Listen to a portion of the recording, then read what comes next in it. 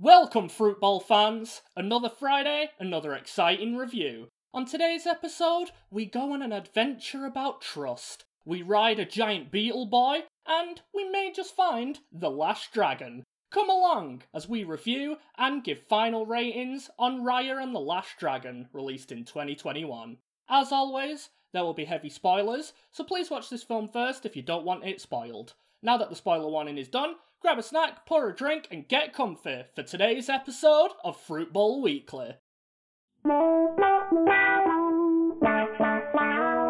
Fruit Bowl Weekly and a can of Coke. I'm Ramra, joined again by Kitchen. Hello. And onto a quick synopsis before the main review.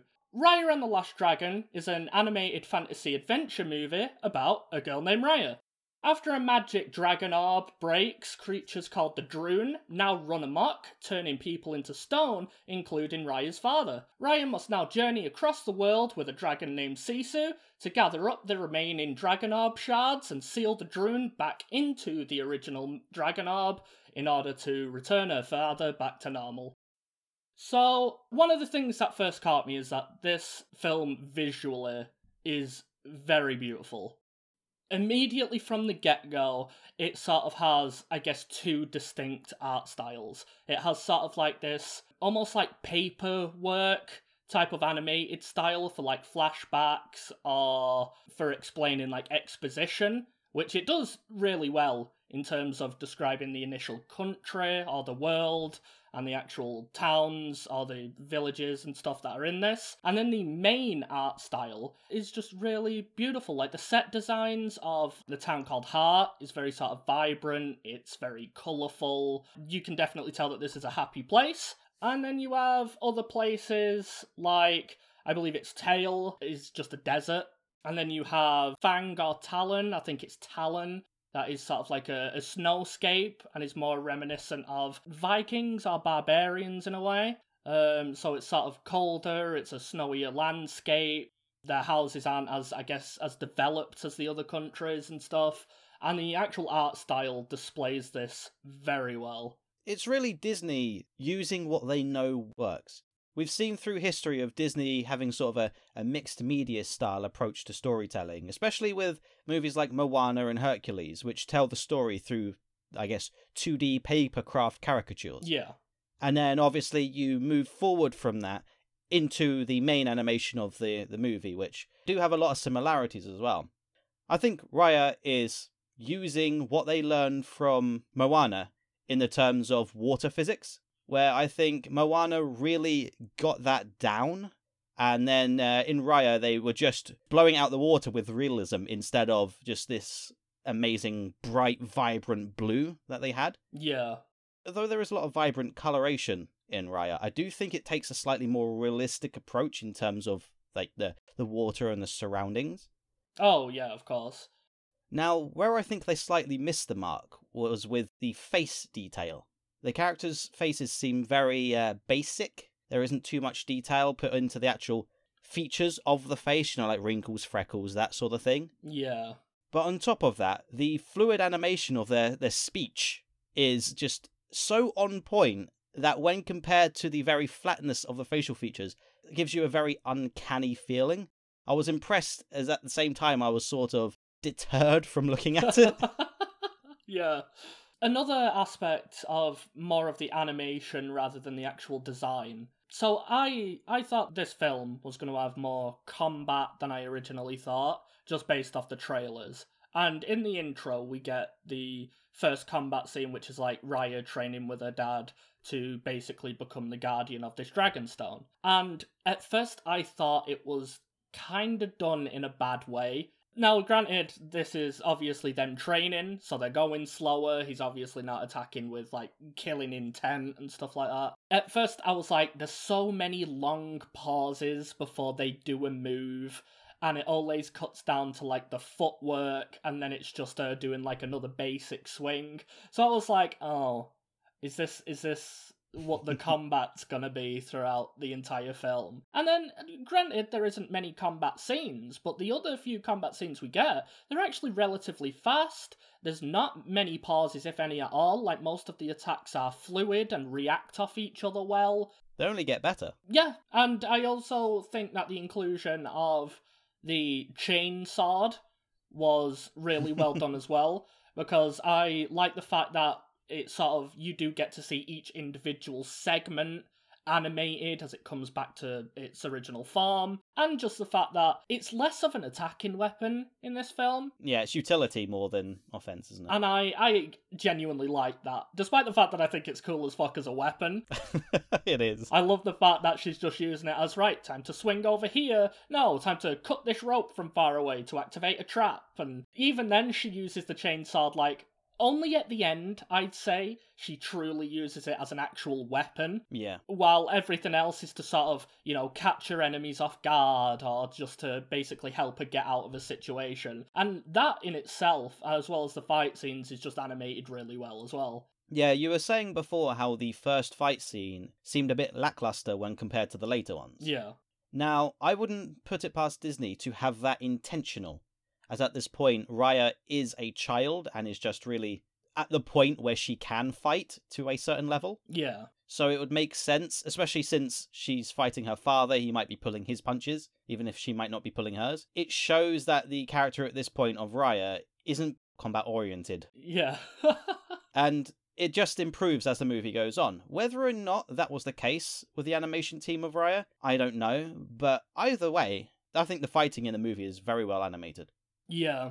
Another thing that I actually kind of liked, more on the character design aspect, is the drones and the dragons. Because the whole point is, I believe the drones are like hatred or greed or some sort of negative emotion that's manifested from humans themselves, whereas the dragons represent more of sort of like the trusting, respectful togetherness aspect that all these sort of villages and the world should strive towards. So the dragons themselves are very colourful, they're sort of slender and not very imposing.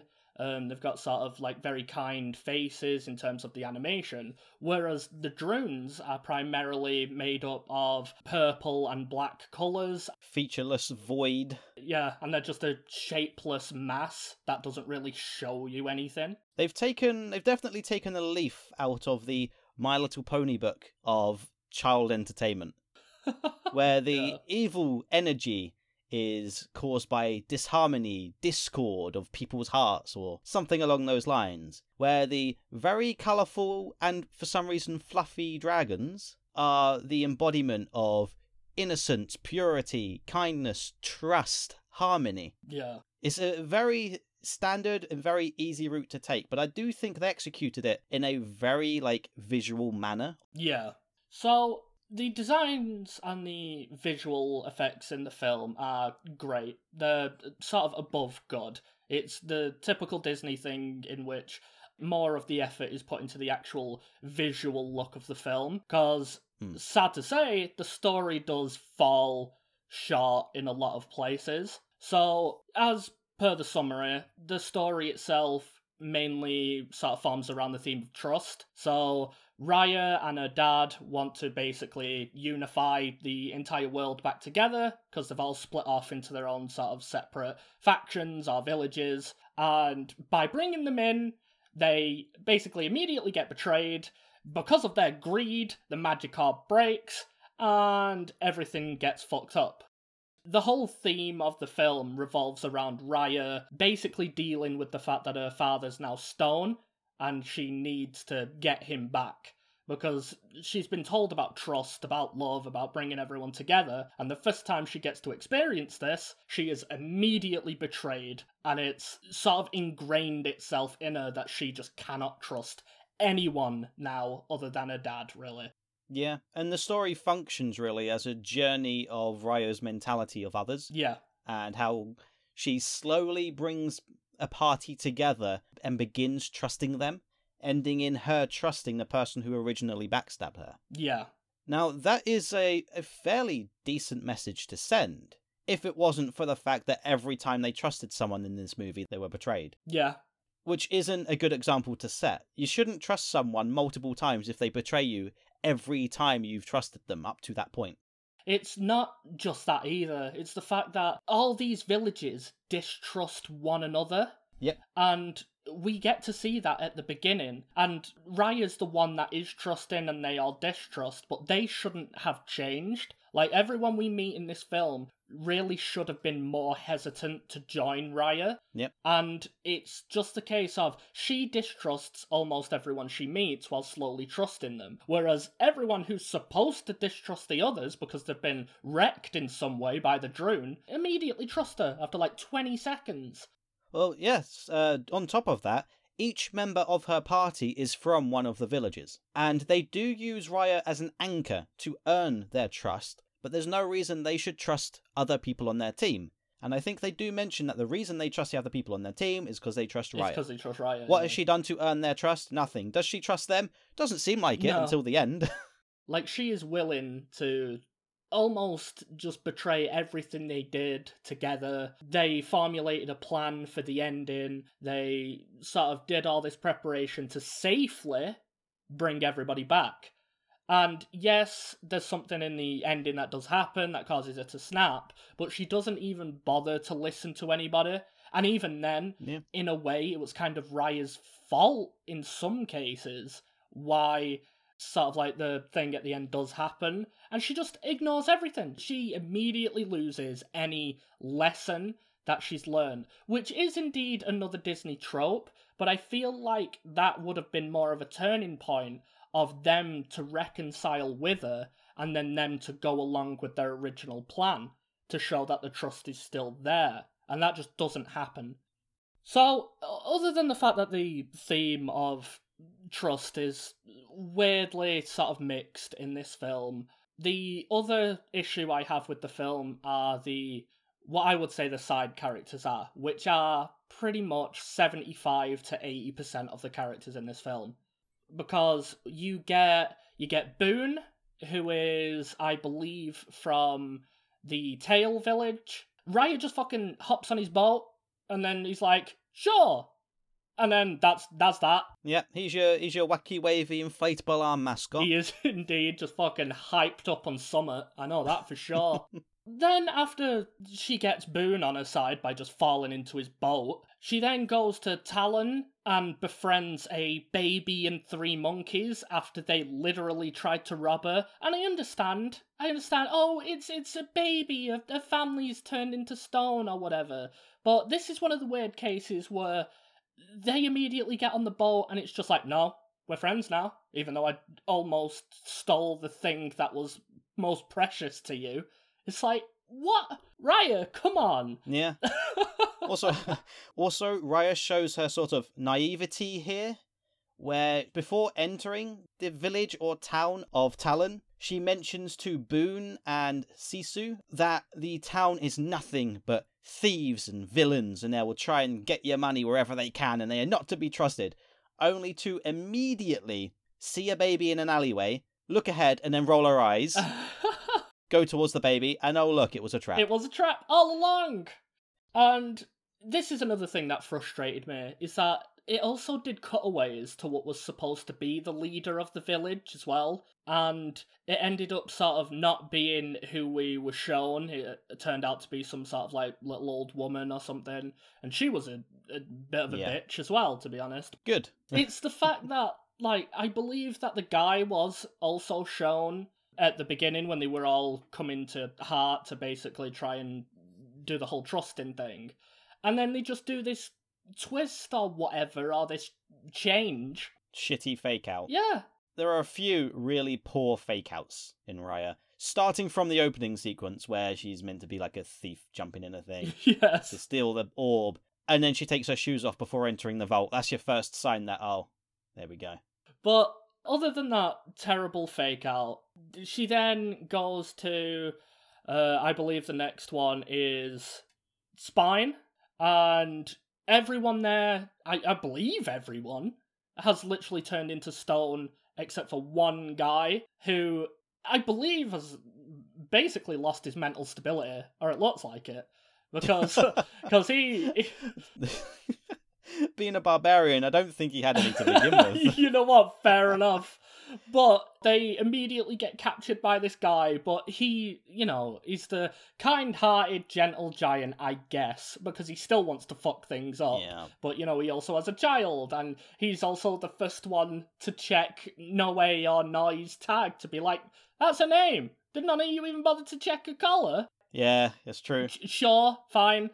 You can develop your character in that quick way if you want, that's up to you. He's supposed to be a caregiver of a man, isn't he? Yeah. Sure, he might be tough and gruff on the outside, but he's a father at heart. And that's the sort of strong father figure they're trying to portray here, where, sure, he might look like a brute, he might look tough, but he's not. Yeah. As you said, gentle giant. And that is a very common trope, especially for Disney, because it's another one of those subversions. And then, after he immediately joins, because she's literally like, look, they'll kill you all or something if you don't take all my friends and leave. And he's like, don't worry, I'm on your side now. It's like... Because dragon. No! Yeah, because we all share the same dragon religion, and the dragon is actually here in physical form, I will join you. And probably because tiny baby and he feels he needs to take care of it. Doesn't say that, though. Probably. I would have liked it if it was literally just that. Like, he's obviously a dad, and there's this little baby who seems to be capable, but at the same time, it's just a baby. Yeah. Yeah. And then, of course, as this sort of pathway goes out, we eventually end up in Fang, which is the sort of like main, I guess, antagonist force of this film. And they also seem to be the smartest ones, because they created like a moat around their little village, their kingdom, whatever. And the Droon seem to not like water, so they believe they're safe now to just go out and come back whenever they please. And this is where the main theme of the trust comes into place, because this is also where Namaari is. And Namaari is a character that we also see at the beginning of the film, because when they all come to sort of find out how Heart is so prosperous, to find out what they're doing wrong, the Fang village comes up and they have a little girl with her. That's Namaari. Namaari and Raya immediately become BFFs because they share their love of dragons, and they're like, no, I'm the biggest dragon fan, not you. Yeah, paralleling modern day young adults and their fan fictions and fandoms. Yeah, to be like, I'm the biggest fan, not you, silly. Whatever the female version of a bromance is, it's that. Yeah, for sure. Like, it's just immediate. Yeah. But Namaari, of course, because it's literally what her village wanted, got close to Raya to find the Dragon Orb, and the whole thing happens in which every village member ends up coming into the Dragon Chamber. They try to fight them off, their greed overtakes it, and the Dragon Orb shatters. Then, when we get to the end of the film, and we end up facing off against sort of adult Namaari, Raya has now gone through this whole adventure. She now has learnt a bit more about trust. Is she willing to trust Namaari again to hopefully bring everyone together to solve this world issue? Why trust someone who's backstabbed you 2 or 3 times already? Yeah. Yeah. Why should I have to bend to them? Yeah. Why should I have to be the pushover? And honestly, the way the ending of the film goes for me is that the only reason Namaari ended up actually joining forces, other than the fact that, Raya got back into her heart or her emotions or whatever, and she realised, no, this is what we're doing is wrong. But also, literally the other 4 saviors or 5 saviors or whatever have turned into stone. She's literally the only one left trying to escape from the Droon, so it was either join up with them or get turned into stone. That's how I saw the ending. It's about placing your trust in someone who feels they might not deserve it. Yeah. It's a mirror of the actual dragon story that they read at the beginning, and how we find out it actually played out, where Sisu was the dragon who was sort of the misfit, I guess, the one who always screwed up. Yeah. And yet all their siblings placed their trust into Sisu to fix the Droon problem, which she did. Yeah, she did. And in much the same way, Namaari's sort of the screw-up in all this. It's thanks to her that things happened, because obviously she betrayed Raya's trust at the beginning. Yeah. And it's her responsibility in the end to fix it all, after Raya, as well as Raya's party, trusting Raya, place all of their faith and trust into Namaari to fix it. Now, there is a tiny little split-second fake-out that makes zero sense, and I'm not going to go on to that. No. But this whole scene is obviously made to be a mirror of the dragon sequence and a sort of fulfillment of the circle of trust. Yeah. Or the belt of trust, as Parasite taught us. Yes. And you know what? That's fine. I mean, it sort of brings the story full circle, and I don't really mind it that much. It's just I feel like the situation that Namaari was put into, it was either you probably get turned into stone or you are forced to do this other thing. Agreed. Now, she sort of probably would have came around eventually anyway, but it's still a forced decision. So, Raya as a sort of character overall is a good character, to be honest, because she's a character that's genuinely been hurt. Like, you feel that in her happy moments, it's more of her putting on a facade, because she has genuinely been hurt by someone she trusted the most, and someone she already trusts that exists literally got hurt and turned into stone because of her misplaced trust. So, seeing sort of her character genuinely, you know, get upset when things don't go right, seeing her character sort of have these moments of happiness, but, you know, they're sort of fleeting in a way, because she knows ultimately she has to be serious, otherwise this problem isn't going to get solved. And, like, Raya's design is pretty okay as well. I mean, Raya is a good character overall, it's just the message that's attached to her is pretty shit. Yeah.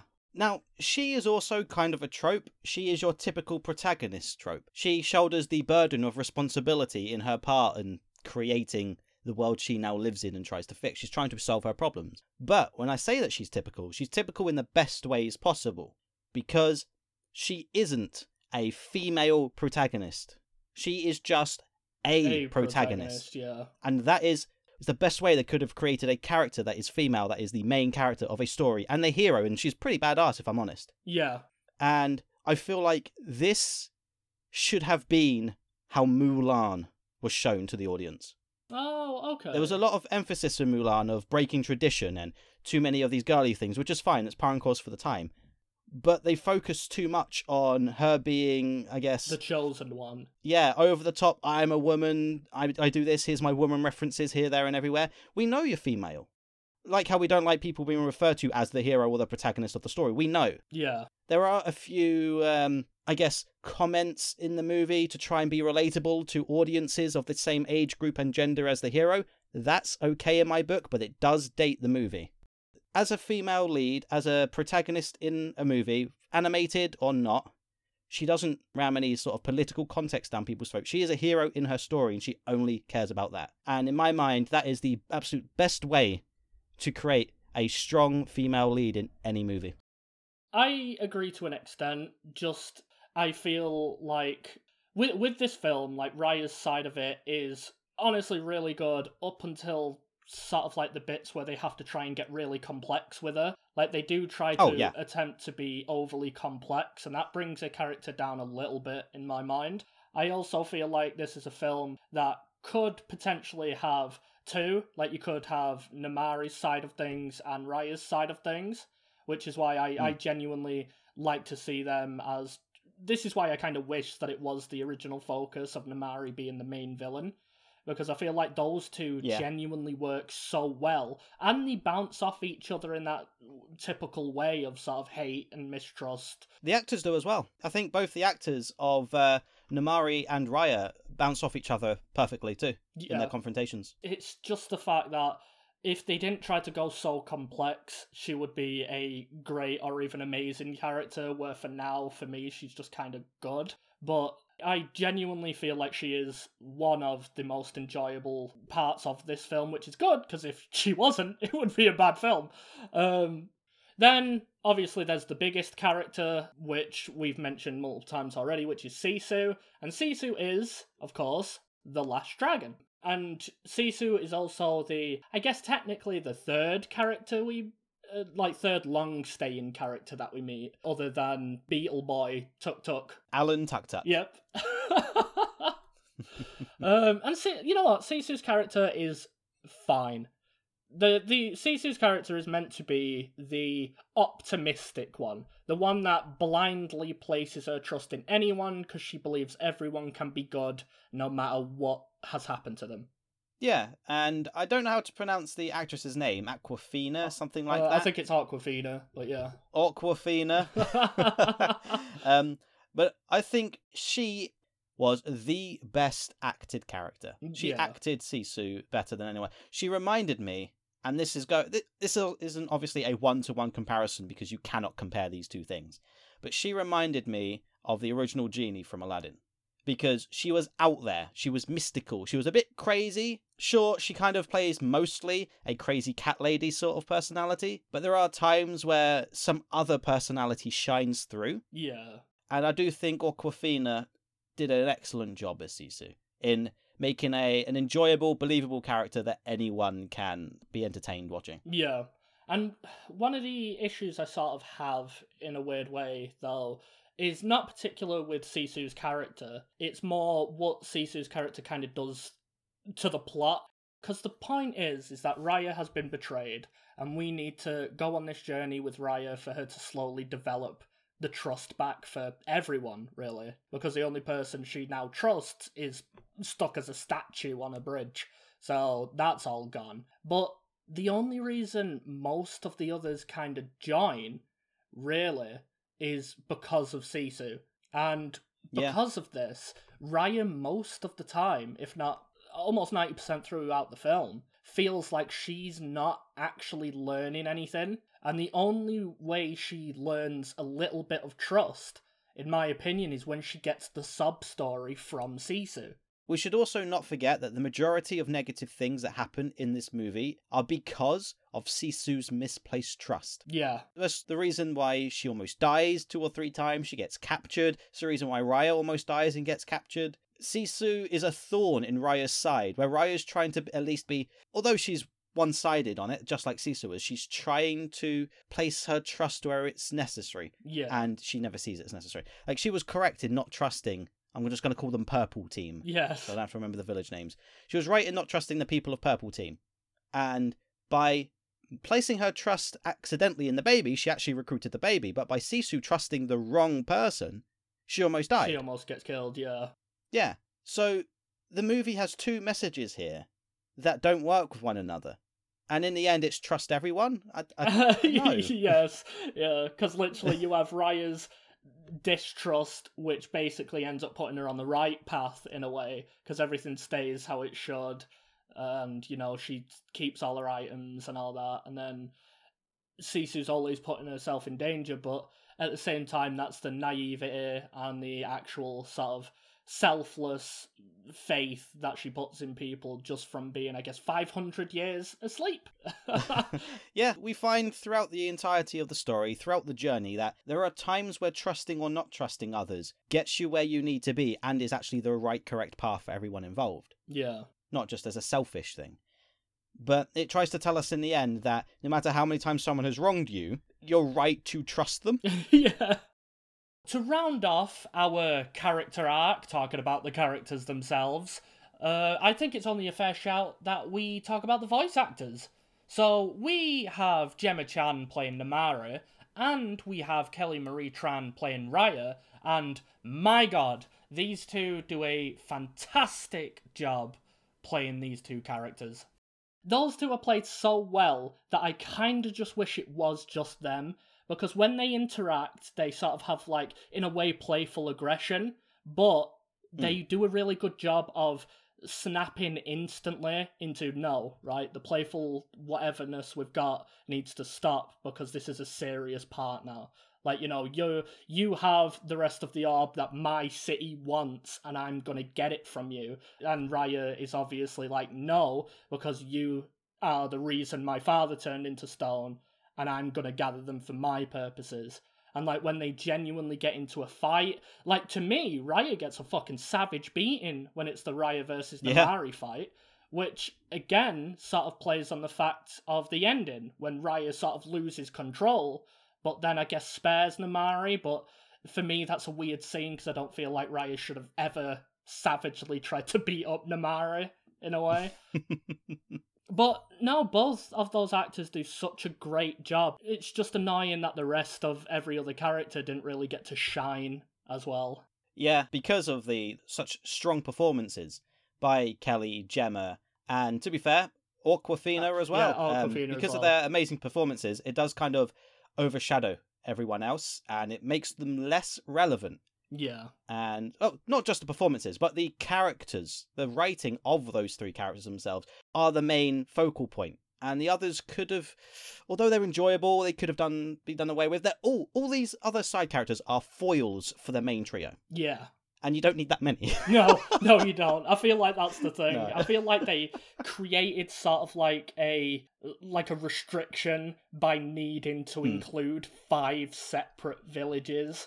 Well, that's all those. Think of all those extra toys. Think of all those Mickey Mouse dollars. Yeah, that's true. Those merchandise dollars coming in hard, baby. Can't wait for my Commander of World map. Oh no, it's sad that that's going to be a thing. Get ready, here it comes. It probably is. Yep, 10 different sizes of Tuk Tuk. With additional rolling function. Whoa. So, just sort of one last thing about the story in terms of what I felt about it is that there's some things that I read online about what the original story was going to be. They originally had Namari actually be the main antagonist, the actual villain, and she was supposed to control the Droon. They weren't going to be just a mindless, shapeless mass. They were going to be sort of like dumb, sentient creatures that the villain can control. And that, to me, would have done better for the theme of trust, because it sets it up as Namari and her village being the first ones to the Dragon Heart Orb thing. To me, they should have just taken it. Now, to be fair, I think they should also have a hidden meaning. Like, maybe they have some sort of reason for doing it. Maybe they were wronged by literally every other village, which is why they're angry. Something like that.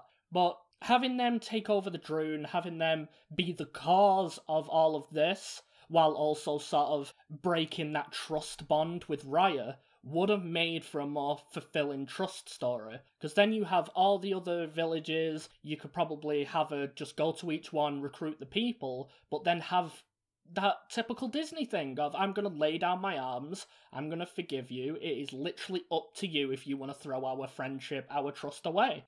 Or do you want to put the magic orb together, now that I've gathered 4 of the 5 pieces, and you want to fix everything and create a better world? And that would have been the trust message, started at mistrust, becoming trust people again, and everything works out. And that, to me, would have made the story a little better. Yeah, I can get on board with the other villages being more involved at least. Oh, yes, for sure. They're definitely all there at the beginning. They all meet up to have dinner together. And then when it comes to the actual meat of the story with Raya in her, I guess, adulthood, Yeah. attempting to travel to these cities to obtain the pieces of the Dragon Balls, she only really meets with one other village. All the others have been destroyed. Yeah. With the exception of a few remaining survivors. That's it. She, meets one person, goes on a tiny adventure for 20 seconds with them, and then they're on board. Yeah, exactly. For a film that's trying to go for a theme of trust, having the people who initially came in to attack you immediately be on board with you is not a great way of portraying that message. One other thing that I have that I find is annoying is that most of the character development or reason they're doing this is all the same. It's literally they are all doing this because they have some sort of missing family member, which in a way kind of makes them all the same character. It makes sense, though, given the situation of the world. Yeah. But it would have been nice to have at least maybe one character who has a vendetta against Fang because their family member's being locked away or something, and their piece has been stolen, or something like that. That would have made it a little more compelling. Speaking of the other villages, at the end of the movie just kind of actually just ends. It ends with a happy, fun dragon spinny sequence. Yeah, it does. But we don't see the outcome, really, of anything that's happened. It would have been nice to have just a short 5, 10, maybe, hopefully, 20-minute section where we can see the villages rebuilding and regathering and working together in different ways. Yeah. Showing that, Purple Team and Red Team are now working together to help rebuild Blue Team's village or something. Like, they're still wearing their colours, but perhaps they can mix their colours or show that, because they were, throughout the entire movie, they were all wearing team colours. It's as obvious as that. Except Raya, who at some points wears other colours. She's the only one, I believe, that does this. It would have been good to actually see them coming together in the end, rather than the movie just say, yep, they're all happy now, the end. I would have liked to see some of the aftermath as a sort of payoff for seeing how bad things were in their post-apocalyptic world to how they are now. There's one more thing. This isn't a positive or a negative, it's just a little fact that I saw when reading up about the ending, is that the ending was supposed to be, in a way, a lot darker. So, Sisu is indeed the last dragon, and she does end up getting shot by Namaari. This causes Namaari to feel like an extreme amount of guilt, she feels upset. This causes Raya to flip her shit and go on a warpath, sure. But Sisu dies, but when the Dragon Orb gets remade, it brings Sisu back, which I'm perfectly okay with that. My only issue is that it brings back, well, not even an issue. The thing that happens is that all the dragons also come back. So now we have all the humans and all the dragons practically living together, whereas the original ending that was discussed was that only Sisu would come back, showing that, in what I feel, showing that the dragons have rightfully not only put their trust in Sisu, but Sisu has rightfully put her trust in the humans. So even though Sisu is now literally the last of her kind, she knows she's lived up to her family's expectations, and she can live in harmony with the rest of the humans. And that, it's a darker ending, but it's still a pretty good ending. Yeah, there are two problems I see with the ending as it stands. The first is, as you said, the dragons never came back from the stone. Now, I thought this was because all of the dragons placed their magic, ergo their souls, the dragon spirit orb, or whatever it's called, into this final attack against the Druun to, I guess, seal them forever. And obviously, Sisu was the one, I guess, who activated the power of this. Maybe didn't put her magic in it, but activated the power, so it knocked her out. So her physical form left the realm until she was summoned back, and that's why she thought no time had passed. So it makes sense that any dragon who put their soul into the orb wouldn't be able to return their soul to the body, therefore staying as a statue. We don't see how many dragons did this, we only really see Sisu's close relatives. So really, going by that, Sisu and a few other dragons could have possibly survived. Yeah. Now, let's just pretend that didn't happen, and let's move forward in time to the ending. When the ending happens, but right before that, when Sisu is shot, the water vanishes, because she was the dragon of the water. Now, the water remained, since the beginning of the movie, the water has existed, or had existed, which shows that the dragon, technically, its soul still lives. Now, because the water vanished, it should mean that her soul has left the body, therefore she has actually died this time. Yeah. So she shouldn't have been able to be brought back. Now, forgetting that, imagine she could be brought back, because we've seen her brought back in the first parts of the movie. Fine, I can accept that. While touching the orbs, she obtained the powers of her siblings, which further reinforces the idea that her family's magic is in that orb, and likely their souls too. So, when all the dragons came back, presuming they could come back, her siblings should not have been able to come back, because Sisu had their power. Yeah. Now, forgetting that, since the water doesn't exist, I think the only way Sisu could have been revived is if the other dragons came back. Yeah. Because her siblings could control water too, and Sisu's a water dragon. So by using one of her siblings' ability to cause rain, they bring back her spirit from the water. I still don't know why all the dragons can do that runny sky thing, but I guess that's just innate to all dragons. Which, to be honest, I bit of a tangent. I will admit that I do like the fact that the dragons just can't innately fly. I do like the fact that they did the effect of it's like them just jumping or I guess dancing on rain in order to actually fly. I think that's actually part of the folklore. Oh, well, honestly, even cooler. Yeah. But I genuinely like that because most dragons in sort of fairy tales or folklore and stuff just fly. So when they had it be like, oh, so this power is just to create rain. And then it's like, well, sure, but also, come with me. And then she just fucking fucks off jumping on every droplet she can find. And it's like, you know what, that's a really cool design. Or a design choice. But overall, Raya and the Last Dragon is a good time. just sort of watching it without delving too deep into it.